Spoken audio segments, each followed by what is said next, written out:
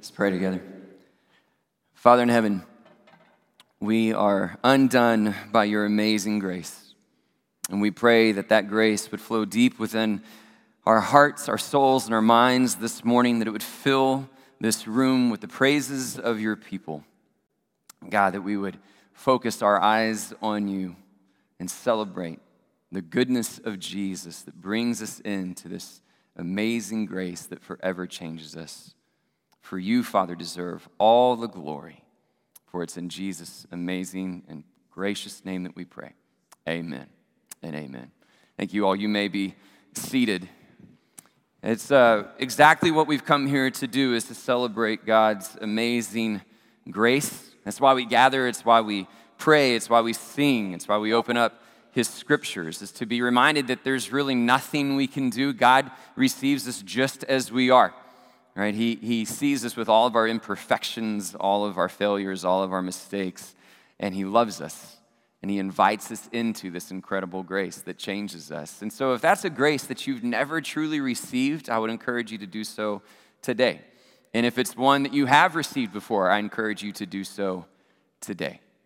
Right? That we believe in our hearts that Jesus is the Lord, that we believe that Jesus has been raised from the dead, and we give our lives to him so that that grace can come in and change us day after day after day. Confess that need for him and share that hope of amazing grace with everyone who you may know or come into contact with. That's what we're here to do.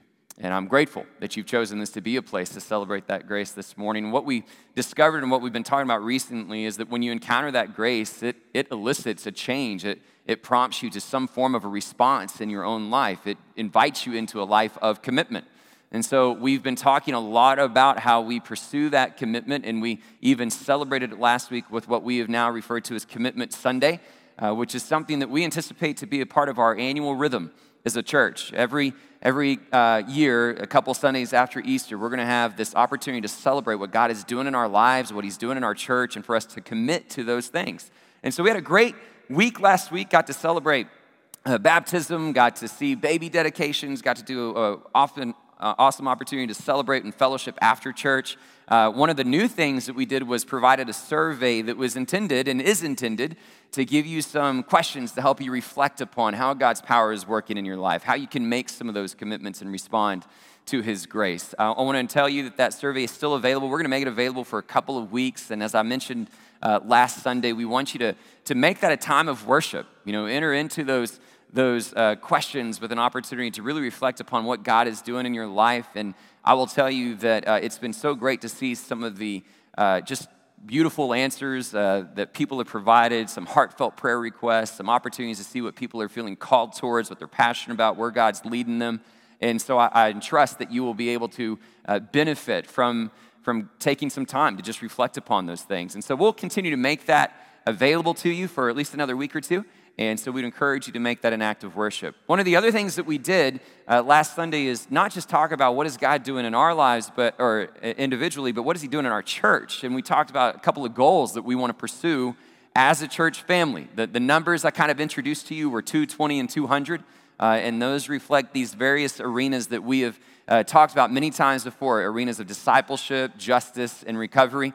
And even though we have some numerical goals that we've established for ourselves, I believe there's an inherent value in challenging yourself and striving for certain things, but the real goal is not necessarily numerical. It's that if we go through this season, this next year, and all of us are stirred to a greater devotion towards Jesus, that's the win, right? And that's what we're pursuing. And so it is this next year, between this Commitment Sunday and next Commitment Sunday, that we're trying to achieve some of these goals together. And so just as a refresher, we said 2 recovery groups, 2 groups focused on renewal, that we can truly be a place for healing. You can come here and be open and honest and say, I'm struggling with this, I'm dealing with this burden, and you can find an opportunity to truly find redemption and reconciliation and recovery from those things. That was the 2 part of it. 20, when we think about being a people who love justice, we want to advocate for the orphan. That's one of the things that we're zeroing in on. We're doing more than that, but that's one of the areas that will receive a certain level of focus. And so we talked about 20 individuals and or families that would come forward and advocate for the orphan. There are numerous on-ramps to do that. You can volunteer through CASA. You can become a representative in kinship care, respite care. There's so many different ways to do it. Personally, I'm hoping that within those 20 folks that step forward, we have at least 4 or 5 families that are actually willing to adopt or foster as well. So that was the 20 aspect, which led us to the most ambitious part of our goal, which was 200 baptisms. This was the area of discipleship. And this is the one that's going to stretch us the most. And part of that is because the only way we achieve this is if we all take it seriously, right? There's no real wiggle room for us to sit back and go, well, I'll just let somebody else pursue that one. The only way we get there is if we all do this. And the challenge was, can you think of at least one person in your life that doesn't know Jesus, that you could pour into relationally, love on them, teach them about Christ, lead them into a greater understanding of who he is to the point that they would desire to demonstrate a reception of that grace through the symbol of baptism, right? And if we do that, we could see potentially 200 baptisms. So those were the numbers, 2, 20, 200. And I'm excited about what God can do in that and through that. I love just imagining what that might look like. And all of this is an effort for us to live into that prayer that God's power would be unleashed in our lives and in this church, this community, in the world, so that every tongue, tribe, and nation can come to know and proclaim the saving work of Jesus. Right? That's what we're after, is God's power being unleashed. That's really kind of the reason that we're going through this sermon series and looking at these letters to the churches and Revelation, is they give us reminders and tangible expressions of what that power looks like when it gets a hold of a church. And so we want to continue that discussion today by looking at the church in Smyrna, and in particular seeing how God's power helps carry us through those seasons of affliction. So if you have your Bibles, turn to Revelation chapter 2. And just as a quick refresher, we've already talked about the church in Ephesus, so we got 1 down, 6 to go. And when we talked through Ephesus, we saw the words of affirmation that Christ gave to this church. Right? I see your good deeds, your hard work, your perseverance, your ability to test what is false and what is true. Yet this I hold against you. This was the word of warning. You have forsaken your first love. Right? Well, the way we described it was drift, right? That Jesus wasn't unimportant, he was just no longer the most important. And when that happens, we begin to slowly and steadily drift from this hope that we have in Christ, and it makes us susceptible to an eventual wandering away from the faith. And so the remedy for this, according to Christ, was remember and repent and do. Remember the height from which you have fallen. Repent from your current ways. Do the things you did at first. And if you do all these things, to those who are victorious, you will have the opportunity to share in the tree of life. This was the word of admonition to the church in Ephesus. And so now we move from Ephesus to Smyrna. All right, so let's take a look at chapter 2. We're going to read verses 8 through 11. We're only going to discuss 8 through 10 today, but let's read and see how this letter continues to the church in Smyrna. To the angel of the church in Smyrna write, these are the words of him who is the first and the last, who died and came to life again. I know your afflictions and your poverty, yet you are rich. I know about the slander of those who say they are Jews and are not, but are a synagogue of Satan. Do not be afraid of what you are about to suffer. I tell you, the devil will put some of you in prison to test you, and you will suffer persecution for 10 days. Be faithful even to the point of death, and I will give you life as a victor's crown. Whoever has ears, let them hear what the Spirit says to the churches. The one who is victorious will not be hurt at all by the second death. All right, so this is the letter to the church in Smyrna, and as we talked at the beginning of this series, there are certain elements that you're going to find in any of these letters, right? You're going to see the elements of who it's addressed to, who's the one speaking, this divine knowledge, I know this about you, a word of affirmation along with oftentimes a verdict or a thing that says this is what I'm holding against you, some form of a warning or a word of caution. And then you're going to find an exhortation and a promise of victory, right? These are the elements that you typically see in all these letters. What's interesting about that is that Smyrna, there's one of those elements that's not included when you read through this letter. And you heard Kevin mention it in the children's time. Jesus isn't holding anything against this church. It's one of the 2 churches that you don't hear a phrase like that says, hey, this I'm concerned about. This you really need to work on. But this church is going through a very difficult time. And so it's a letter that is still including a level of warning, but is really a word of encouragement and exhortation. And so in order for us to really understand what it is that Jesus is saying to Smyrna, it benefits us to really understand the context of the city where the church finds itself. That's true for all these letters. Every time we read a new letter, we'll take time to understand a little bit more about the city because it really does help us understand what's being written. And part of that's because cities have identities. They have a certain culture. They develop reputations, and that influences the people that are within them. That's true for us even today, right? If I say Silicon Valley, what do you think of? It's Palo Alto, it's San Francisco, that's the tech industry, right? We know that because that city has that reputation. So sometimes those reputations lead to nicknames, but they don't have to have nicknames. If I say Los Angeles, you think of a certain culture. You think of Hollywood and fame and glitz and glam and all these things. We're used to cities having certain identities. I'm especially attuned to that given my hometown of Abilene, Texas, which I would say often kind of goes through a little bit of an identity crisis. There are several Abilenians in here that can resonate with me. And a lot of times we don't know how to react to it. In fact, I remember I was in college and I was in a management class. And I'm sitting there in this management class, and all of a sudden the professor comes in one day and she says, well, today we're going to watch a video that focuses on the Abilene paradox. My ears kind of perked up, and I was like Abilene? Like my Abilene? Like, is that what we're doing? And she proceeds to show us this video that was made in the 80s, right? So it's terrible quality, terrible acting, but for some reason it's deemed to have good educational value. And so they show it to us, and it's these four people that are in Cisco, Texas, talking about, what are we going to do today? It's hot, what should we do? And somebody suggests, well, we should go to Abilene. And then it gives you this clip of this inner monologue where everybody that's a part of this discussion confesses internally, I don't want to go to Abilene. That sounds like a terrible idea. But none of them say it. And so they all go to Abilene. Then the video fast forwards. They come back and they're talking about how miserable it was. It was a terrible time. And somebody's like, well, I didn't even really want to go. And then they all end up saying this. And there's the management principle, right? The Abilene paradox. How do all these people who don't really like the idea embrace it and implement it, okay? And that's my hometown, okay? That's Abilene. And I was deeply offended when I watched that video, not because it implied that there isn't really anything to go visit in Abilene. I know that. Why I was offended is because the people that didn't want to go there were from Cisco. Are you kidding me, Cisco?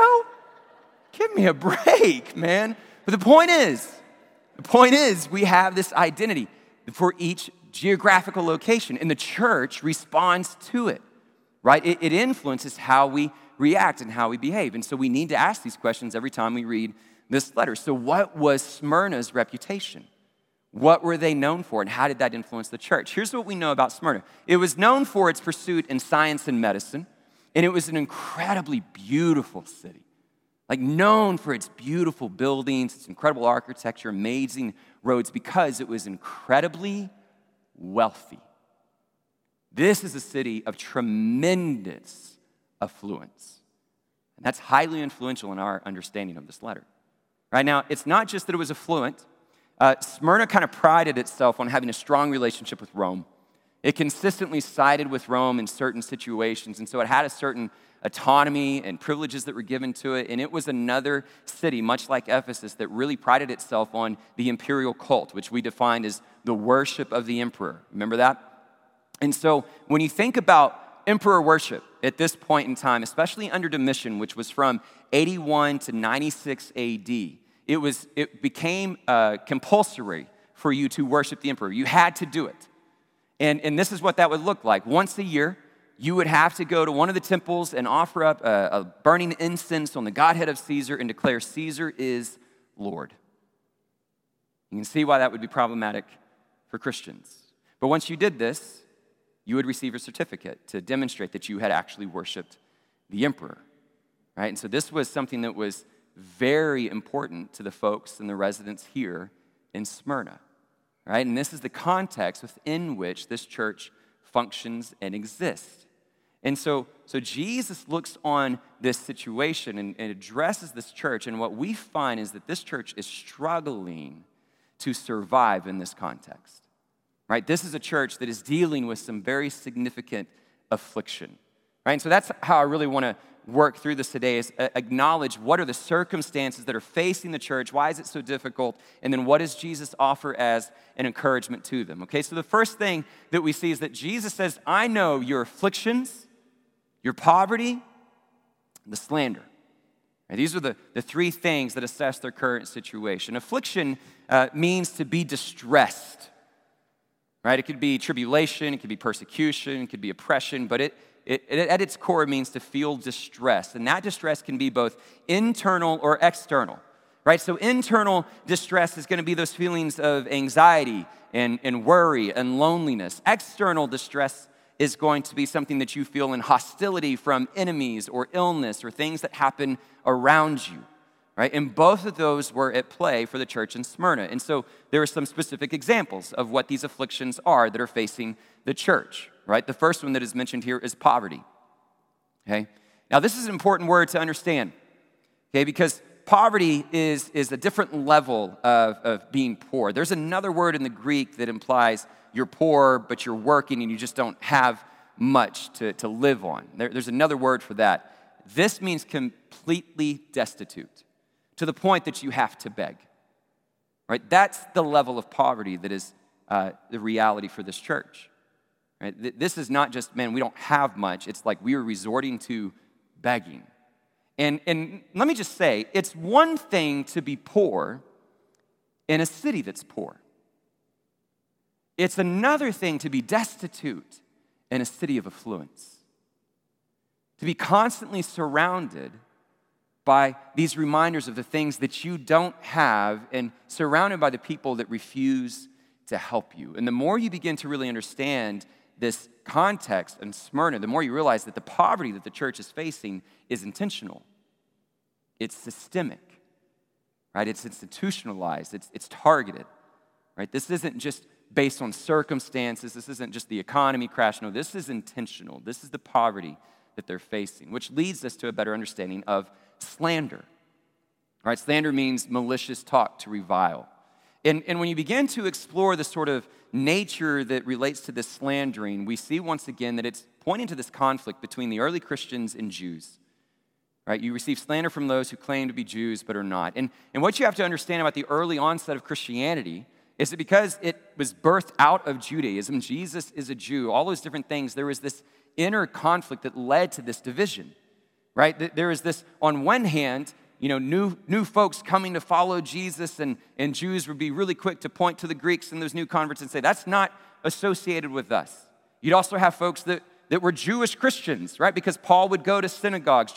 That's where they would often start, is in the synagogue, and some of them would believe and others wouldn't. So churches, synagogues were being divided by people that they knew, people that knew one another. And so listen to how this can play itself out in this particular context, right? If I begin to see this, then there's some implications that the Jews and some leverage that the Jews had that they could put towards the Christians. Think about it in terms of emperor worship. If you know much about the Judaic culture under Roman rule, they were afforded certain leniencies and freedoms that others weren't when it was related to their worship of their God. Right? We get insights to this when Jesus is brought to Pilate by the chief priest, and what does Pilate initially say? Well, you judge him according to your laws. Right? That's a quick glimpse of the fact that Jews had a certain freedom in how they would worship and who they would worship that was not mandated according to other Roman citizens. And so if all of a sudden there's this fraction that kind of develops in the church, the Jews are able to point to the Christians and say, they're not with us. They can slander them towards the authorities, and that puts Christians in a position where now they are guilty of failing to worship the emperor. And if that's true, that penalty could result in death. So the slander of the Jews is increasing this marginalization of the early church that is obviously leading to some level of poverty, obviously leading to a certain threat of further persecution. So this is a very, very difficult context that is facing the church. And the minute you get your mind wrapped around all of those things, all of the slander and the poverty, these afflictions, you hear Jesus say, and oh, by the way, there's more. It's going to get worse. That's a hard thing to hear. And so just resonate with that for a moment. Those seasons where you feel overwhelmed with affliction, where you would give anything for you to find reprieve or relief or something, and then Jesus says, well, actually, there's more. It's going to get worse. And he defines it, how it's going to intensify, right? You're going to face the threat of being thrown in prison for maybe a period of 10 days. Right? That's kind of the the description of it. And so let's make sure we understand that. That reference to 10 days is not necessarily a literal 10 days. That's a phrase that can often refer to a short amount of time. And so this isn't the 40 days, 40 nights language that you see at other times in the scriptures. We know it's temporary, but this persecution is going to intensify, but it will be short-lived. But be ready, because it is going to intensify. The intensification of this persecution is imprisonment. Now, I want us to understand what imprisonment looked like for this particular culture and for the church at this point in time. Imprisonment is different for them than it is for us. A lot of times we think of prison as a correctional facility, right? You go there and you eventually correct your behavior and hopefully get reintroduced to society. If you were imprisoned at this point in time, you were there only to be held to await trial or execution. That was it. So the threat of persecution means your afflictions, church, just elevated from poverty and slander to potential death. That's what's on the horizon. So the point is this, the church in Smyrna is deeply afflicted, carrying significant wounds.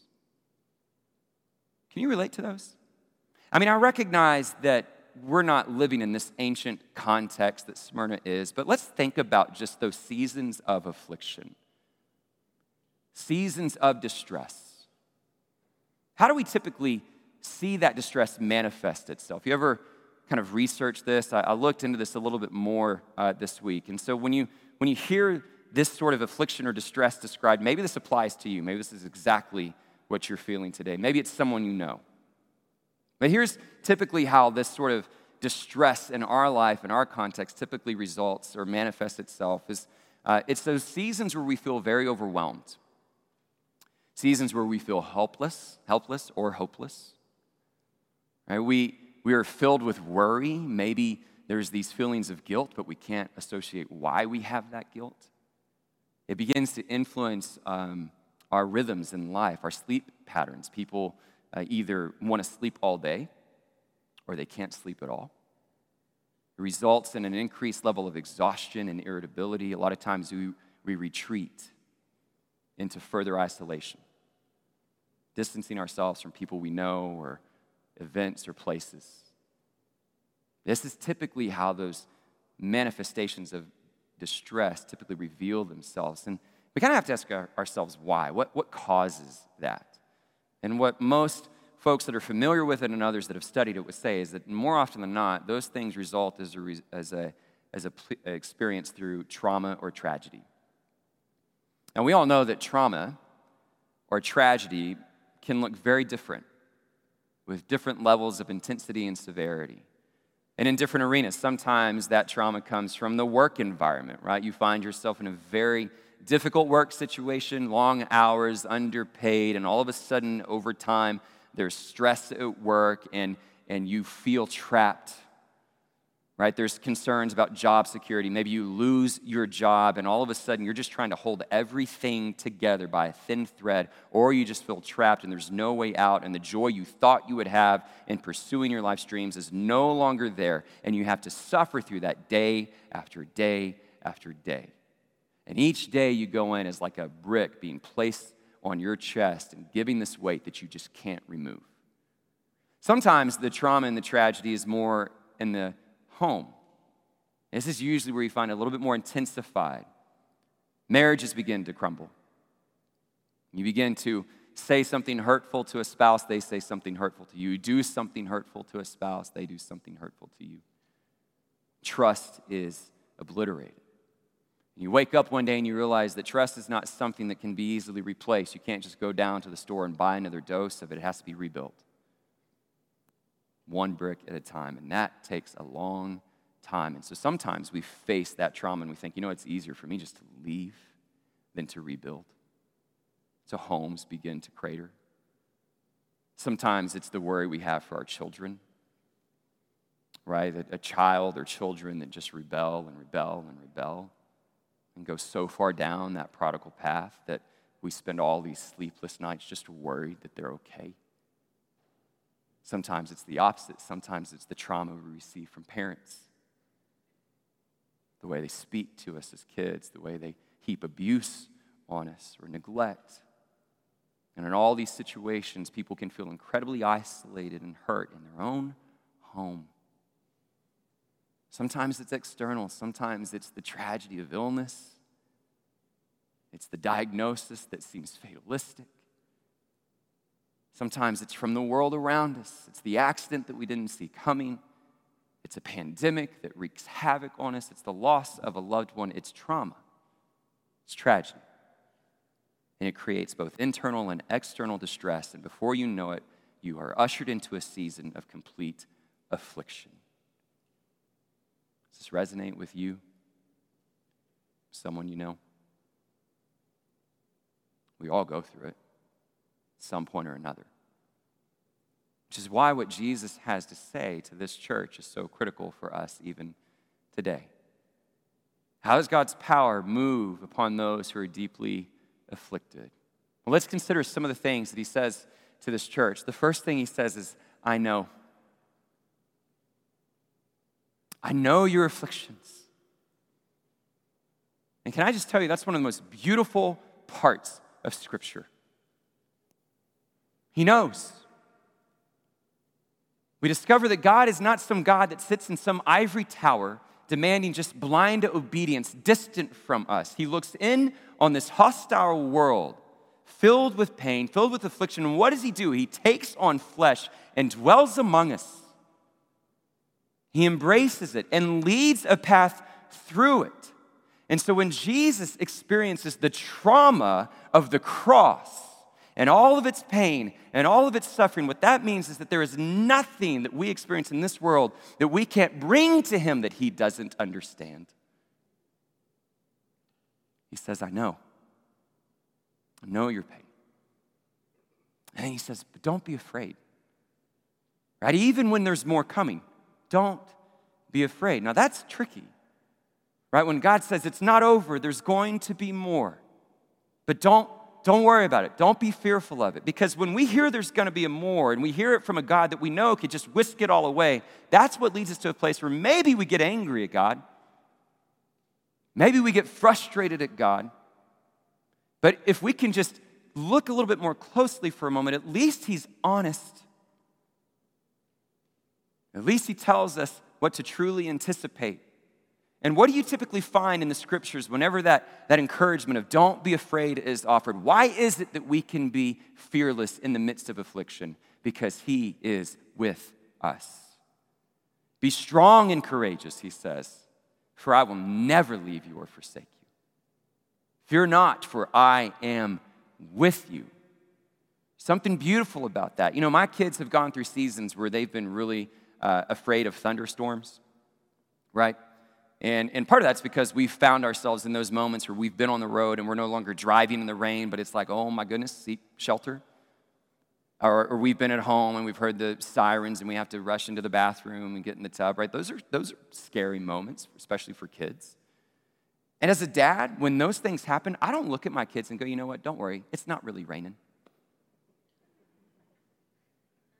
They would see right through that. I'm honest with them. I know, but I'm here.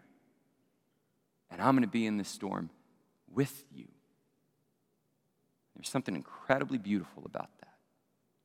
And that's what God is saying to this afflicted church. I know your pain, but don't be afraid because I'm with you. Now, subtle underneath this are also some answers to why. Because don't we always ask that question to pain when we go through these afflictions? Why, God? Why are you allowing this to happen? How can there be so much suffering in the world and him still be a loving God? Don't we ask these questions? And while that's maybe not necessarily directly addressed here, there are some subtleties that can help us find an answer. The first is the problem of evil. Jesus reminds us of the source of this affliction. Right? What does he say about the slander? Slander from those who claim to be Jews but are not, but they're really from the synagogue of Satan. And who is it that brings additional persecution? The devil. We have to recognize that there is evil in this world. And that's where the affliction comes from. What does it say to the church in Ephesus? Your war is not against flesh and blood, but against the rulers and principalities of the air. It is so easy that when we go through affliction to respond with hate, to respond with anger, and especially at others. It's why we have phrases like misery loves company and hurt people hurt people. But what we have to remember is that there's no room for that in the gospel. There's no room for that in the church. We don't hate others. We don't let the seed of hate and animosity and revenge take its place in our heart. No, we don't do that because we know that's not where the war is fought. The reason affliction and pain exists is because evil exists. But there's something that God can do in that affliction. There's something he can do when that evil or that pain finds us. What does he say here? There's a word there. This persecution is coming to test you. That word test means to examine thoroughly, to reveal your true character. And that's typically what happens in affliction, isn't it? I can't help but think of this from a sports analogy. I think of a lot of things through sports analogies. That's just kind of the way I'm wired. But I think about fandom, right, and what it means to be a fan, and the difference between like a fan and a fair-weathered fan or a bandwagon fan, right? And when you're truly a fan of a team, you really don't like those other guys, right? Those guys that come in at the last minute when things are good, the ones that leave when things are bad, right? There's no character there. There's no loyalty there. So every fan at some point is going to go through some affliction, some suffering. The 1-15 season. I remember going to a game in OU where OU lost 55-19, and all my friends were walking out early, but I sat there and I watched every play, baby, because I'm a fan. That's what affliction does. Test us. It's easy to be loyal when things are good. But when affliction comes, where will your devotion lie? Will you choose love instead of hate?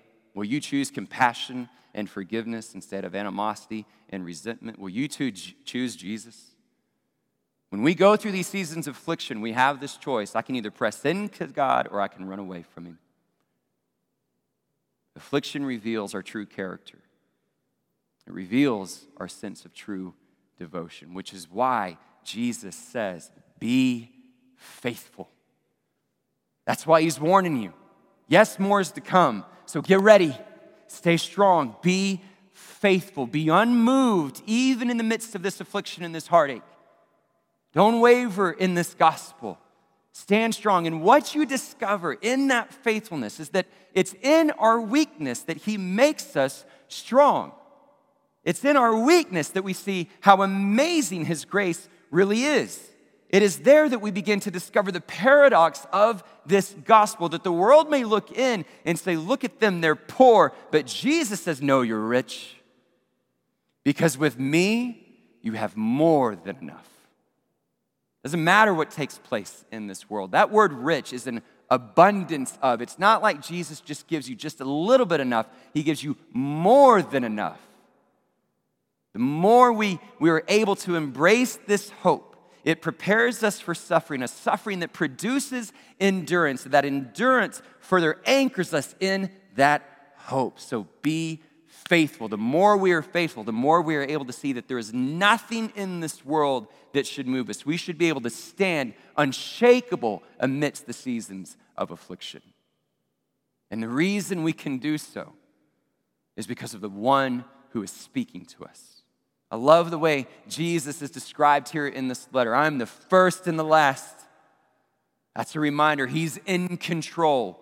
Our perspective is limited. We only see but a short picture of it. He understands from beginning to end. Trust in his plan. But then what does he say? I am the one who was dead and brought back to life. And so if you are faithful, what is the promise that he offers you? I will give you life as the victor's crown.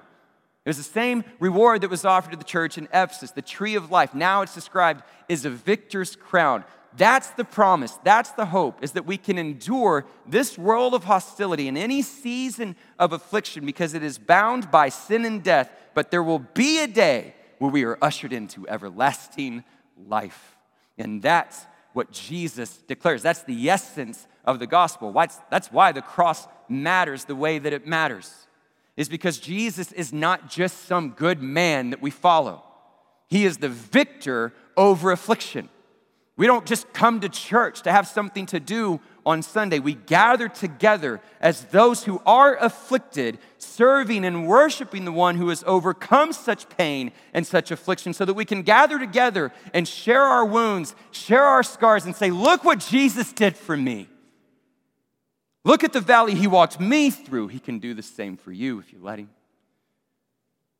That's how this all begins to work in a powerful way within the church. And so let me just say, it's one thing to read it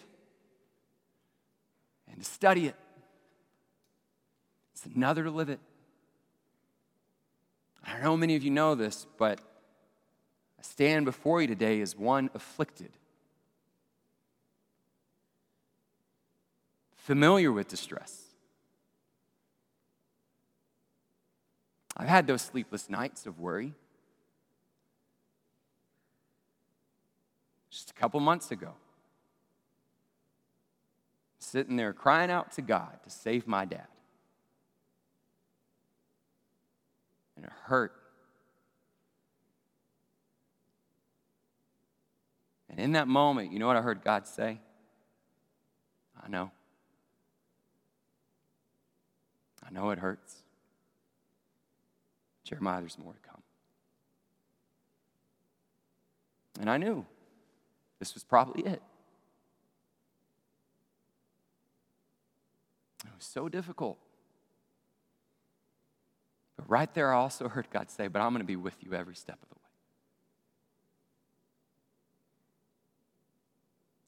And can I tell you, church, he has been, and he will be. He's walked me through my valleys. I'll walk you through yours if you let him. And so where are you? Some of us, we listen to sermons like this and we think, gosh, I don't know if I've really gone through anything like that yet. The afflictions I've endured have been minor. I understand that. And so maybe the question is, are you building that foundation so that when that season comes, you will stand strong. You will be faithful. Some of us, you're like me, it's current, it's recent, it's fresh. And you just need to be reminded that you're not alone. It's walking with you. Some of us, our seasons of affliction, we've held on to for many years. We still bear their scars. We still think about those wounds.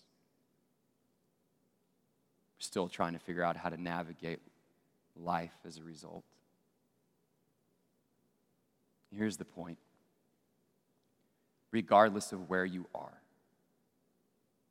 regardless of when or how it may have occurred, none of it is meaningless. All of it can be meaningful. Because what the scriptures tell us is though outwardly we waste away, inwardly we can be renewed day by day. That the distress we feel in this life is actually light and momentary when compared to the glory that it is achieving in us. So it's not wasted. It's not meaningless. All of it, every tear, every moment, every valley, every second of that distress is meaningful. If